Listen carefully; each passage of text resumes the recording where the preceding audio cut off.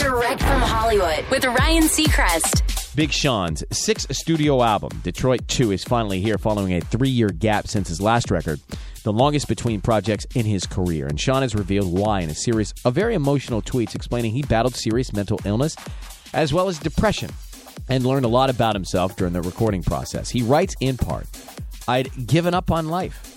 I didn't realize how important it was to embrace the ups and downs and take active steps to better your life.